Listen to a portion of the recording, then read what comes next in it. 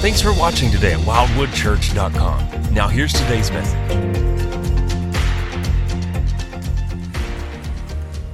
Good morning, Wildwood.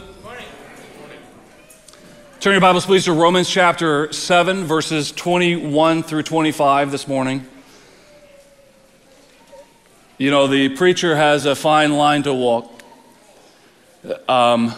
Be real with this pastor, be vulnerable, share your heart, share your life, but not too much. Don't be too vulnerable, just enough.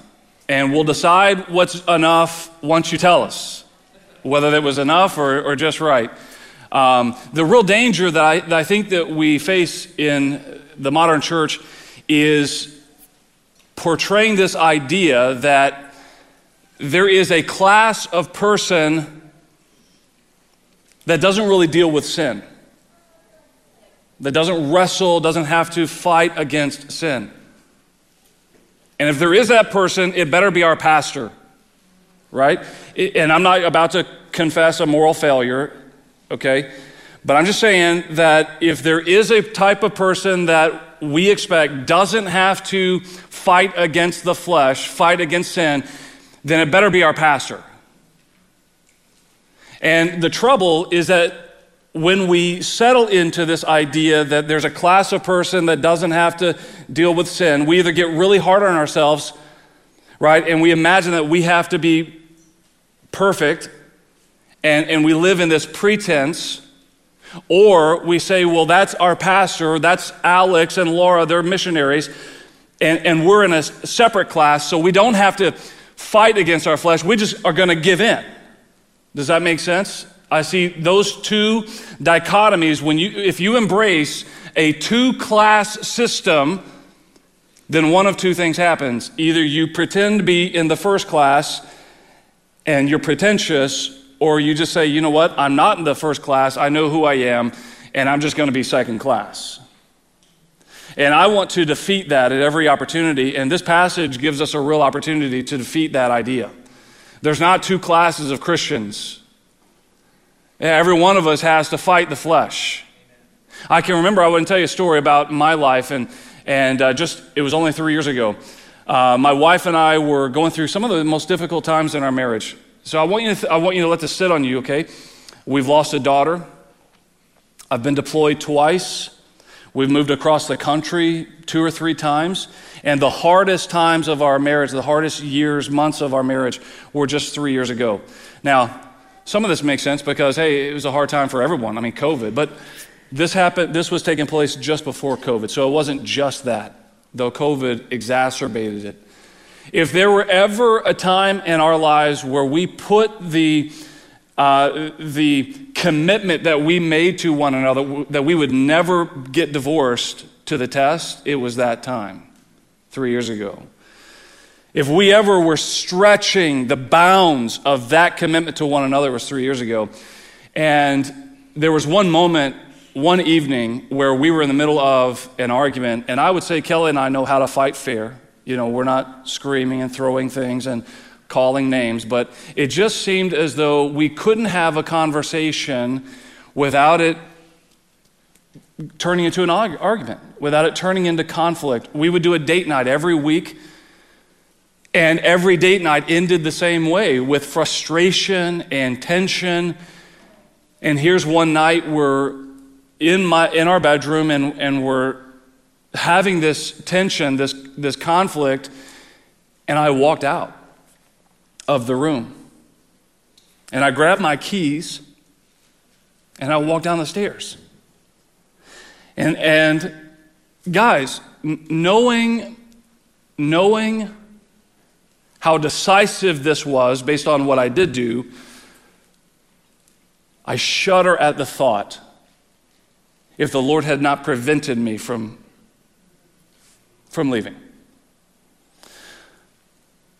My point is this. I'm, at that point, at least 15 years a Christian. 9 years or so a lead pastor. And I feel like I was this close to who knows what? I mean, that was the thing. I was walking down the stairs with my keys in my hand, and I had no idea where I was going. And I had no idea if or when I would come back. And I was terrified at that reality. And thankfully, just a few weeks earlier, one of the men in my Connect group, who had endured some extremely difficult marital conflict, and in fact, he has shared about this with our men's group, and they talk about this, but they had been separated and they had just come back together, and he shared with our Connect group that the decisive moment for them, he said, I had to humble myself. And so I'm walking down the stairs, and I hear this man's voice in my mind saying, I had to humble myself. And there was a moment. I knew in that moment that I was acting in the flesh. I knew that I was walking down the stairs, fleeing in the flesh. This was not the Holy Spirit saying, hey, take some time to cool off. No, this was my flesh saying, leave. And I've never done that before. And I heard that man's voice say, I had to humble myself. Now I had a decision to make. And this is why it's so troubling to me, why it's so terrifying to me. If I did not obey the Holy Spirit in that moment, if I chose instead to follow my flesh out the door, I have no idea how far it would take me. I know how depraved my heart can be. And again, I reflecting on what the Lord did, because instead of walking out, I walked back and humbled myself, and I literally sat on the floor in front of my wife and said, okay, I'm listening. And that was the turning point for our marriage. Because of how decisive that moment was, I have no doubt that the enemy would have wreaked havoc had I walked out in my flesh. Folks, praise the Lord. And I talked to Kelly this morning. I said, can I share this story? And she said, yes. And she's probably watching online. And if she is, she's probably crying right now. But praise the Lord for intervention of the Holy Spirit. But listen, and we're in a wonderful place. And my wife and I will never get divorced. However, it is within me. Do you hear me? And it is within you. Years ago, a local pastor, well established in his church, had to deal with the sexual immorality of a youth pastor who had committed immorality. I don't know that they had, exactly what they did, but it was definitely an immoral, inappropriate relationship with a teenager in their church. And you talk about tense. I don't even know if that's strong enough of a word. And they dealt decisively with this youth pastor, and he repented, and he was dismissed, and I don't know what happened to him after that, but he was dealt with appropriately. And then the family got counseling, but that senior pastor had to look at his congregation and say, here is the cold, hard reality. What is within that man is also within you. There is no end, there is no limit to your depravity, even as a Christian, I believe. You give into the flesh, and you keep giving into the flesh, and you keep denying the Holy Spirit, and you keep saying no to the Holy Spirit, and you keep ignoring conviction and ignoring conviction, and brother and sister, there's no limit to where you might go. I was sharing this with another pastor, and he said, Brian, whenever we hear of a pastor falling to immorality, our immediate response is, well, they must not have been a Christian. I want you to think about what that mentality portrays or reveals in your thinking, in our thinking. If he's capable of falling to immorality. I'm not talking about someone that is habitually immoral and finally gets caught. I'm talking about a man who commits adultery, fornication, pornography, and is repentant of it, and we go, well, you must not have been Christian. What does that betray what does that reveal about our theology? It reveals that we think that there's a point at which you can outgrow sin. And you never have to worry about sin again. And I am so thankful for Paul and for his vulnerability in this passage in Romans chapter 7. Because if anyone should have been able to outgrow sin and outgrow the flesh, it was Paul. And yet I want you to hear what Paul says in Romans 7, 21 through 25. He says, "So I find it to be a law that when I want to do right, evil lies close at hand. For I delight in the law of God in my inner being, but I see in my members another law, waging war against the law of my mind and making me captive to the law of sin that dwells in my members. Wretched man that I am, who will deliver me from this body of death? Thanks be to God through Jesus Christ our Lord. So then I myself serve the law of God with my mind, but with my flesh I serve the law of sin." Let's pray. Father, thank you for your word. I thank you for passages like this that reveal to us that we should never, ever let our guard down. That we should never presume that I'm okay, that I've dealt with this sin, and I never have to think about it again. And I never have to worry about following my flesh into the pit again. Father, I pray that you would help us to hear your word and to give you thanks for it, and to give you thanks for the Holy Spirit. It is only by his power and by your grace that we can live a victorious life, but we can live victorious. Praise be to God. Through Jesus Christ our Lord, amen. So Paul says, I find it a law. I find it to be a law, a rule of thumb. He's not saying like the law of Moses. I find it to be a rule of thumb, this like Murphy's Law, right? Like Murphy's Law, that when I want to do right, when I want to live right, think right, act right, please the Lord, evil lies close at hand. It's never very far from me. Verse 22, "For I delight in the law of God in my inner being." Now, who delights in the law in their inner being? Who does that? Well, David did that.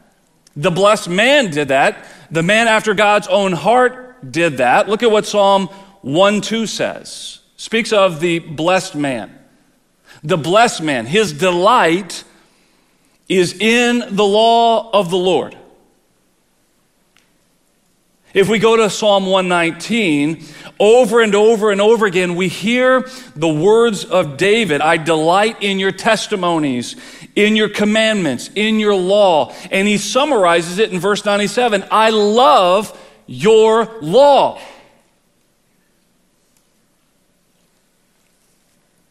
But the Jews, they delighted in the law of the Lord. So the debate here, remember from last week, the debate is whether Paul is speaking of his own current circumstances, and therefore, like me, being vulnerable with you, is saying that brother and sister, even in Christ, as one who has been born again, set free from sin, your flesh can still drag you away if you allow it to.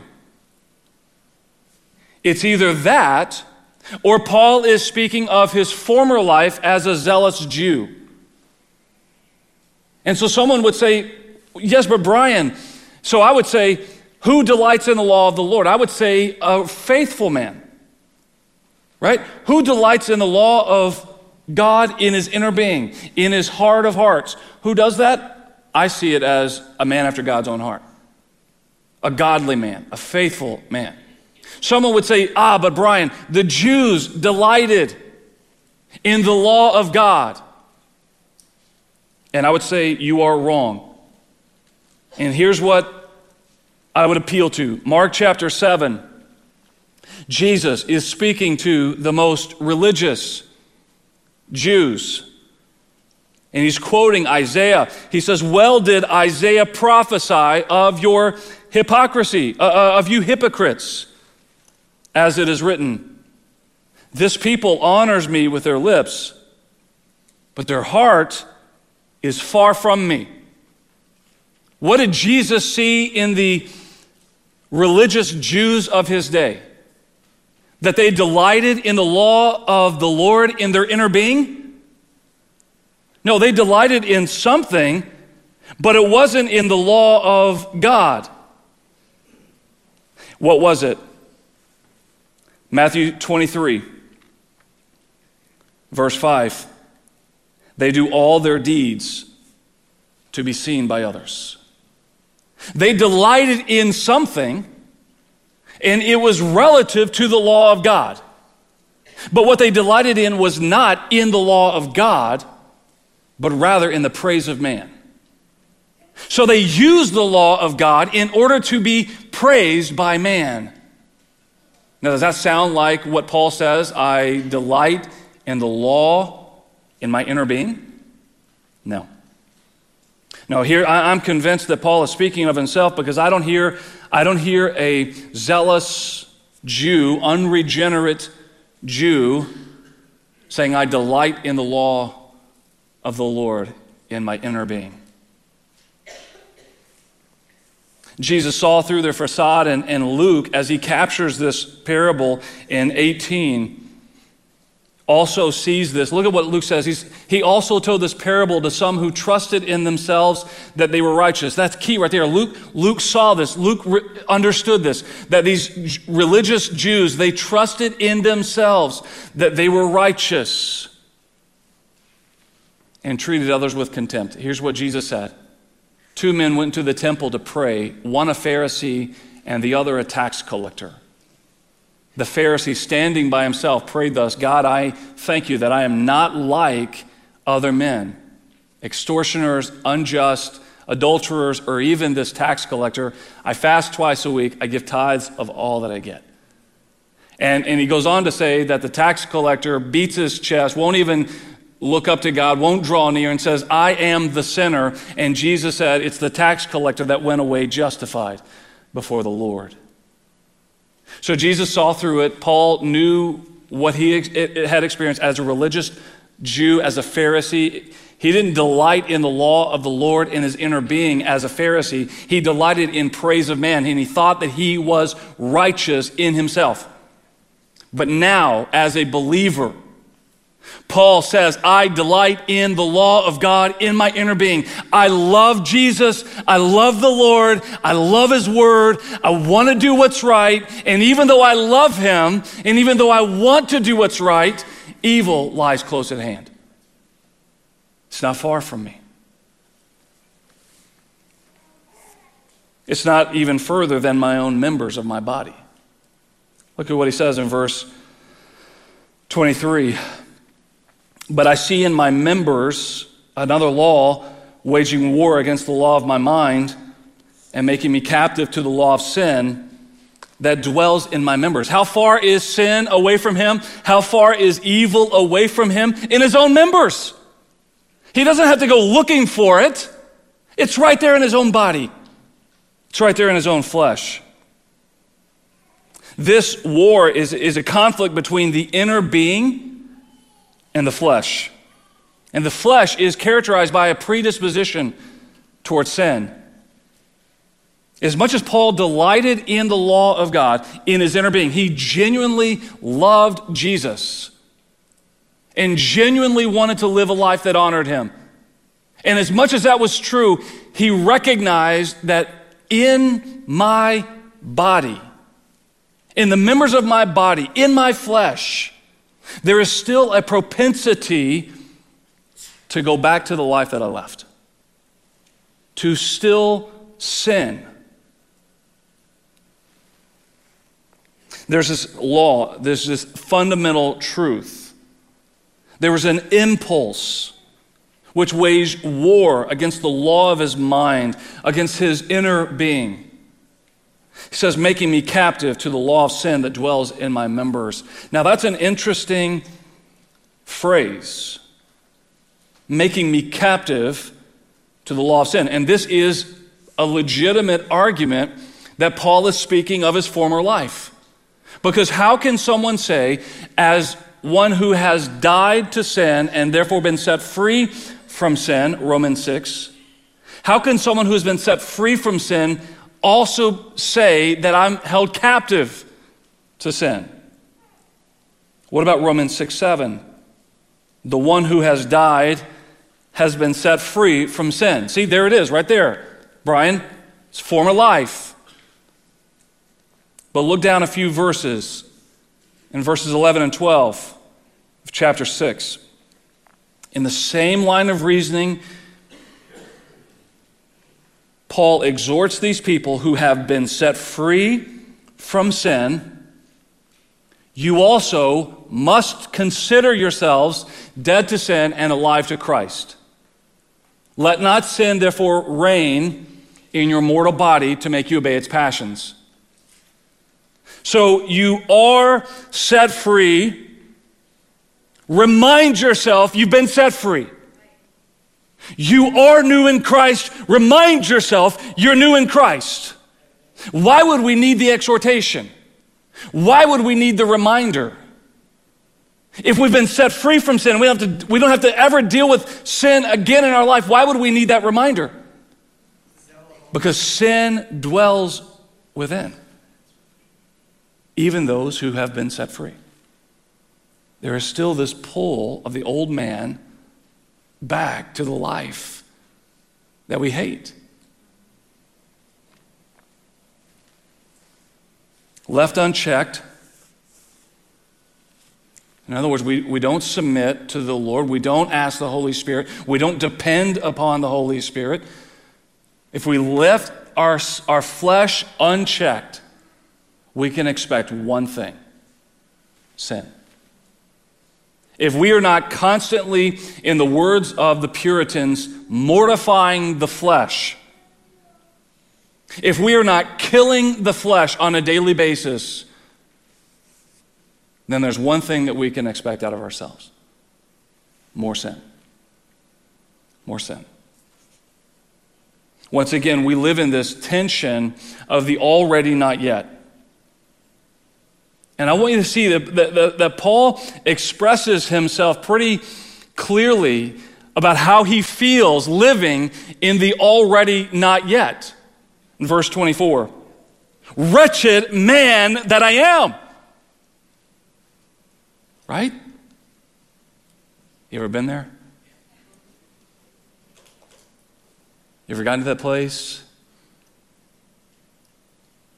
Why do I still fight my sin? Why is this even a thing? Lead pastor now for 15 years. Christian for 20 years. Raised in church my whole life. I love Jesus. Why is it even a wrestle for me? Wretched man that I am.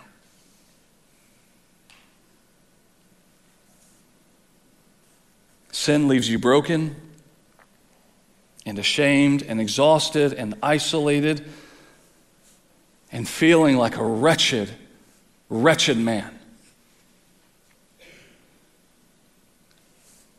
It's no wonder there are so many popular songs that depict this sentiment. What comes to my mind as I think about this is a pop country artist named Jelly Roll. Funny name, deadly serious content. I want to share some of the lyrics from 3 of his songs that I think you'll see capture the sentiment of Paul. Wretched man that I am. In his song, Save Me, he sings, somebody save me from myself. I'm so damaged beyond repair. I'm a lost cause. in his song, Need a Favor, says, I only talk to God when I need a favor.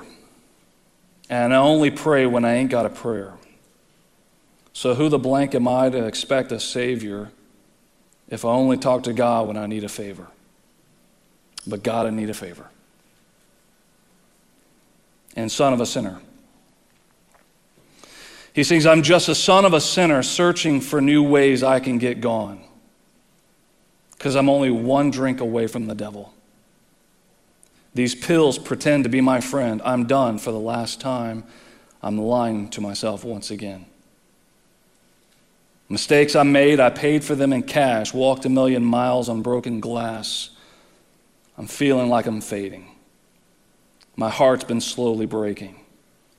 Might pop a pill and smoke and maybe drink, talk to God and tell him what I think. At first he's going to hate me, but eventually he'll save me. This breaks my heart. And the reason that I know these lyrics is, I don't know, they popped up somewhere, but I resonate with him. And not only, I'm saved. I'm thankful for what God has given me, but I think about all the people who are listening to him that resonate, and that's where they stop. And I go, no, Jelly Roll. No, that's not the end of the story. And I pray for him all the time. I do. I pray for Jelly Roll. And he's one of the most popular artists out there today. Why? Because there's this collective awareness of the deadliness, of the emptiness, of the tragedy of sin. There are people that listen to him and they go, yeah, that's what I feel. I'm a lost cause. How can I expect a Savior if all I ever do is pray when I need a favor? At first, he's going to hate me. This is what the world thinks. At first, God's going to hate me. He says eventually he'll save me. I don't know what he means by that. Jelly Roll grew up in the church.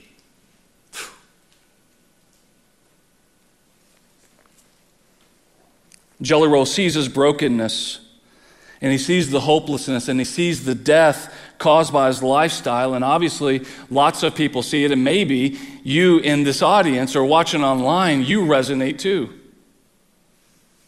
Like, how can God love me? Why would he do anything for me? I'm a lost cause. Wretched man that I am. Now listen, if Paul is describing a pre-Christian experience in Romans 7, then this is where the story ends.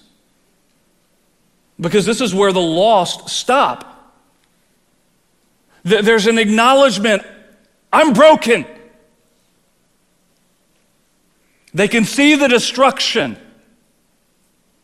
They see 1,000,000 miles of broken relationships and crushed dreams behind them. But that's it. That's where it stops. Wretched man that I am.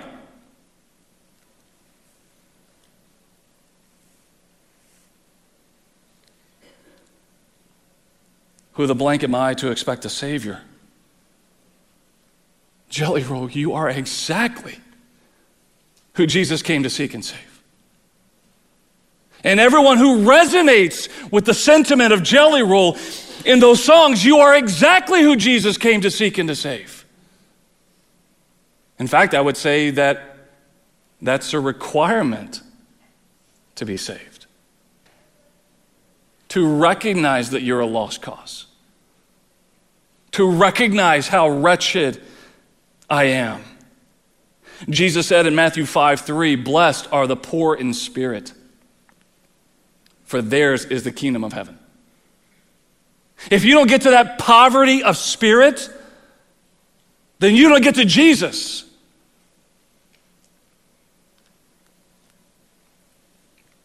But I want you to observe here that Paul doesn't end with that statement, with that cry of desperation, wretched man that I am. That's not where Paul stops. He asks a question. And I want you to notice that he doesn't ask, what must I do to be delivered from this body of death? Because that's also where the unregenerate, religious or not, that's where they go. I'm broken. What do I need to do to fix myself? You with me? I can see the death in my life. I can feel the anguish. Wretched man that I am. What must I do? You tell me what to do and I'll do it. You give me 12 steps and I'll take them. Tell me what to do to save myself. And therein lies the belief that we can save ourselves. You tell me what to do and I'll do it. I finally got to an end of myself. I know I'm broken. What do I have to do?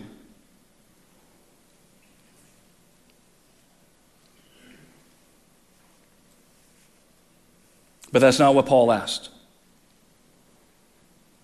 He didn't say, what do I need to do to get out of this mess? He asked instead, who will deliver me from this body of death?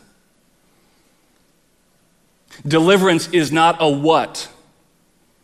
Deliverance is a who. That's the difference between religion and relationship.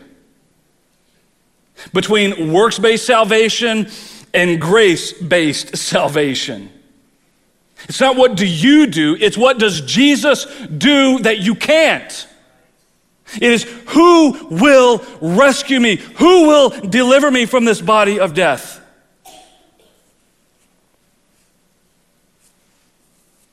Praise the Lord for verse 25. Right? Thanks be to God through Jesus Christ our Lord. There's the answer. Who's our deliverer? Jesus. Amen. Thanks be to God.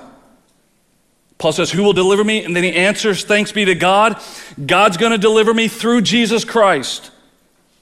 Through Jesus Christ our Lord. That's the answer. Who's going to rescue me? Who's going to save me? Who's going to make a difference in my life? Jesus Christ will. I'm broken. Wretched man that I am. I need Jesus. Thanks be to God.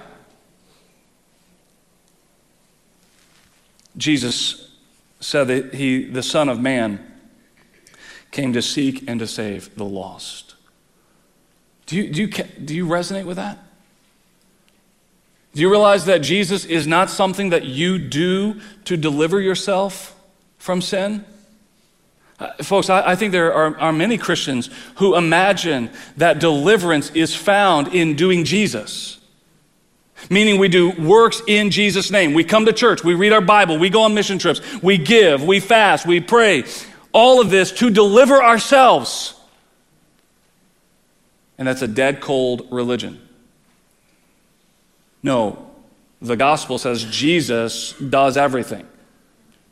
Jesus delivers you. And notice that Paul asks in the future tense, who will deliver me from this body of death? Listen, the reality is that until Jesus comes back, we still wait for full deliverance from the body of death. As we get into Romans chapter 8, we're going to look at the future hope. Paul says the future hope is the restoration or the redemption of our bodies at the resurrection of Jesus Christ. And he says, who hopes for what he sees? In other words, this is future. We live in the already not yet. We're waiting for deliverance finally and fully from this body of death. Because in the members of my body, sin dwells. And in my heart that has been regenerate and made new and made alive by the Holy Spirit and indwelt by the Holy Spirit, I want to honor God. I long to live for his glory. And yet this body of death, this flesh,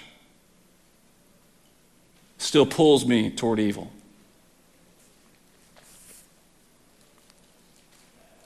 The solution is Jesus Christ our Lord.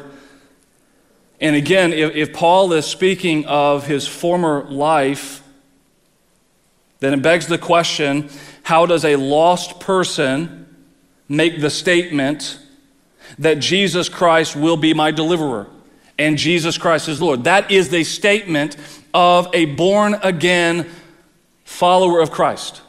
You must be born again to sincerely believe that Jesus is your deliverer and your Savior. If you believe that Jesus is your deliverer and your Savior and is Lord, you are saved. So that's a regenerate statement. Well, maybe Paul is saying what he's portraying here in Romans chapter 7 is the struggle of living life trying to please the Lord while I'm not saved, while I'm not regenerate, while I don't have the Holy Spirit, and coming to an end of myself. And then here in verse 25, I'm born again, and I see that Jesus Christ is Lord. Then what we would expect is for the very next statement to be Romans 8:1. There is therefore now no condemnation for those who are in Christ Jesus. Right? So wretched man that I am, I recognize my depravity. I ask the question, who will rescue me?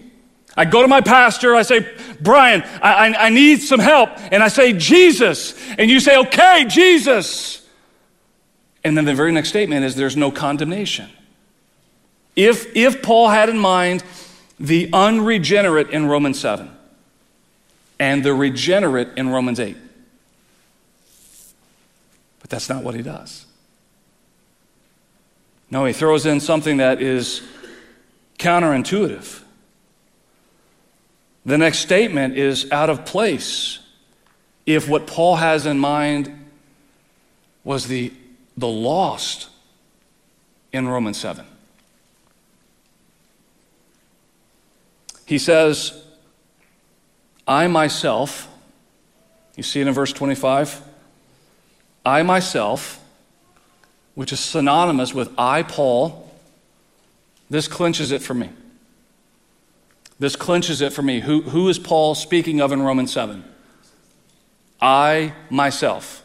He's concluding, so then. All of chapter 7 concluded in this statement, so then, I myself, I, Paul, serve the law of God with my mind. I worship, I read, I study, I long to be faithful, but with my flesh I serve the law of sin. Now, I think it's pretty clear what he means when he says, I serve the law of God with my mind. I think that's pretty clear. I want to do what's right. Right? How many of you are there? I want to live a life that honors God. I hope that all of you who bear the name of Christ resonate with that statement. I serve the law of God with my mind. But what does he mean when he says, I serve the law of God with serve the law of sin with my flesh? What does that mean? Is that permission to engage in sinful lifestyle? By no means, Paul would say, and has said over and over again. This is a difficult thing to understand. And there are things that Paul writes that are difficult. Even Peter acknowledged there are things written by the Apostle Paul that are hard to understand. This is one of them. But here's what I think he means. When I let my guard down, when I go through life on cruise control, when I am not mortifying my flesh, when I am not going before the Holy Spirit saying, Lord, I am utterly dependent upon you this day and throughout this day, then I can expect only one thing. That at least at some point in my day, I'm going to do something that I regret. And maybe several times throughout my day, I'm going to do something that I regret. Now again, folks, I think that one of the errors that we make is we have such a low esteem or regard for sin. And when we think, well, what do you mean, Brian, that you would do something that you regret? Like you would give in to, you would go get wasted. you would go cheat on your wife. You would go rob a bank. Like way up here. No, I'm talking about like I would find myself filled with pride over my achievements. No, I'm saying that I would respond with the wrong tone in a conversation. I would pursue selfishness. Well, those aren't really sin. That's how we live functionally. There's a whole book about it. Our Connect group's going through this, respectable sins. Today, our Connect group is going through the chapter on pride.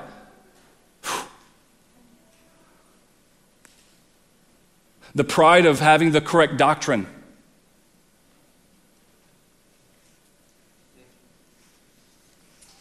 It's insidious. Our estimation of sin is so low that we think, well, I didn't look at pornography, didn't get drunk, didn't steal, and so what's the point? Like, I'm good. Today, I have perfectly honored the Lord in my heart, and I'm really proud about that fact. Right? Left unchecked, we can expect our flesh to do one thing: lead us into sin. If one thing is clear about Romans chapter 7, regardless of which way you interpret this, and I want to be very gracious. I'm convinced that he's talking about himself, but I want to be very gracious to those who believe that Paul is talking about his former life. But one thing is clear, regardless of how you interpret Romans chapter 7. Romans chapter 7 is talking about a life lived apart from the Holy Spirit. And if I can be perfectly honest with you, I am very concerned of how many of you that is normal life.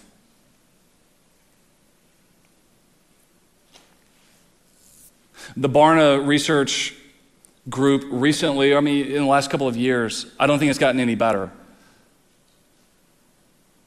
revealed that like 25% of professing Christians never read their Bible. And like only 16% say they read their Bible every day. And so I'm thinking, what are you doing? You don't pray, you don't read, you don't submit yourself to the Holy Spirit? What do you think you're going to do today? Left unchecked, your flesh will take you places you could not even imagine. And maybe you've come from places that are hard to imagine, and you think, well, now I'm in Christ, I'm good. That's dumb and dangerous. Wretched man that I am. Who will at some point deliver me from this body of death? On the resurrection day, Jesus Christ will deliver me from this body of death, and my body will be redeemed. And I will never have to worry about sin again on that day. Until then, brother and sister, I am utterly dependent upon the Holy Spirit every single day. Do you realize that? Then do something about it. Stop making excuses. I don't have time. I don't have energy. I can't wake up early. I can't read. Or I don't have the discipline to read. I shudder to think what my life would be like today if I had continued walking in the flesh, resisting the Holy Spirit that night on my stairs. Based on how decisive it was that I turned around and humbled myself before the Lord and before my wife, my guess is that I would no longer be your pastor, maybe no longer married. The flesh wants to destroy you. And if you're not destroying it, brother, sister, what are you doing? Listen, I want you to know that I resonate with you. And I'm sharing with you the answer. If you're not in Christ, the answer is Christ. And some of you need to hear that for the first time today, that you cannot do anything to rescue yourself. But those of you who are in Christ, you are just as dependent upon the Holy Spirit today as you ever have been. And you hate your sin, you hate how you talk, you hate how you think. Why, God, do I still wrestle with this? Why is this even a thing? I thought that when I became a Christian, it was just going to be easy to say no to my sin. The answer is not focus more on your sin. The answer is turn your eyes to Jesus and submit yourself to the Holy Spirit every single day. Father, we love you. We thank you for Jesus, the author and perfecter of our faith, the one who is continuing to work out our faith, the one who continues to lead us and guide us and strengthen us and to make us like himself through his Holy Spirit. We are so utterly dependent upon the Holy Spirit every day. Lord, help us to see it. Oh, Father, I feel that some here today, maybe this is a final warning before you give them over to their flesh and say, learn the hard way. Oh, God, I'm so thankful for that warning that you gave to me weeks before that decisive moment. Oh, and I praise your holy name. I praise you, Holy Spirit, that you worked in me. And I pray for people in this room and watching online. Lord, I don't know what they're going through, but if they love Jesus, I know that they hate their sin. I know they're frustrated. And Lord, I want them to live in victory and praise the Lord. Romans 8's coming next week. And there's a victorious life in the Holy Spirit working in us. But Father, help us to recognize our need every day. In Jesus' name, amen. Hey, thanks so much for watching online. I hope that this message has inspired you to greater faith, has encouraged you, maybe convicted or challenged you. We're grateful to be able to provide this content to you online, live and on demand. If you haven't done so already, follow us on Instagram, like us on Facebook, subscribe to us on YouTube so that we can get this content right to you as soon as we upload it. But we believe that as a follower of Jesus Christ, that you need the body of Christ. You need the local church.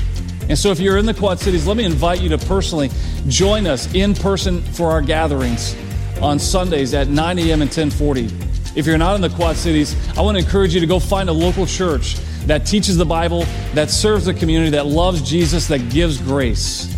Well, hey, thanks again for watching, and we hope that you were blessed.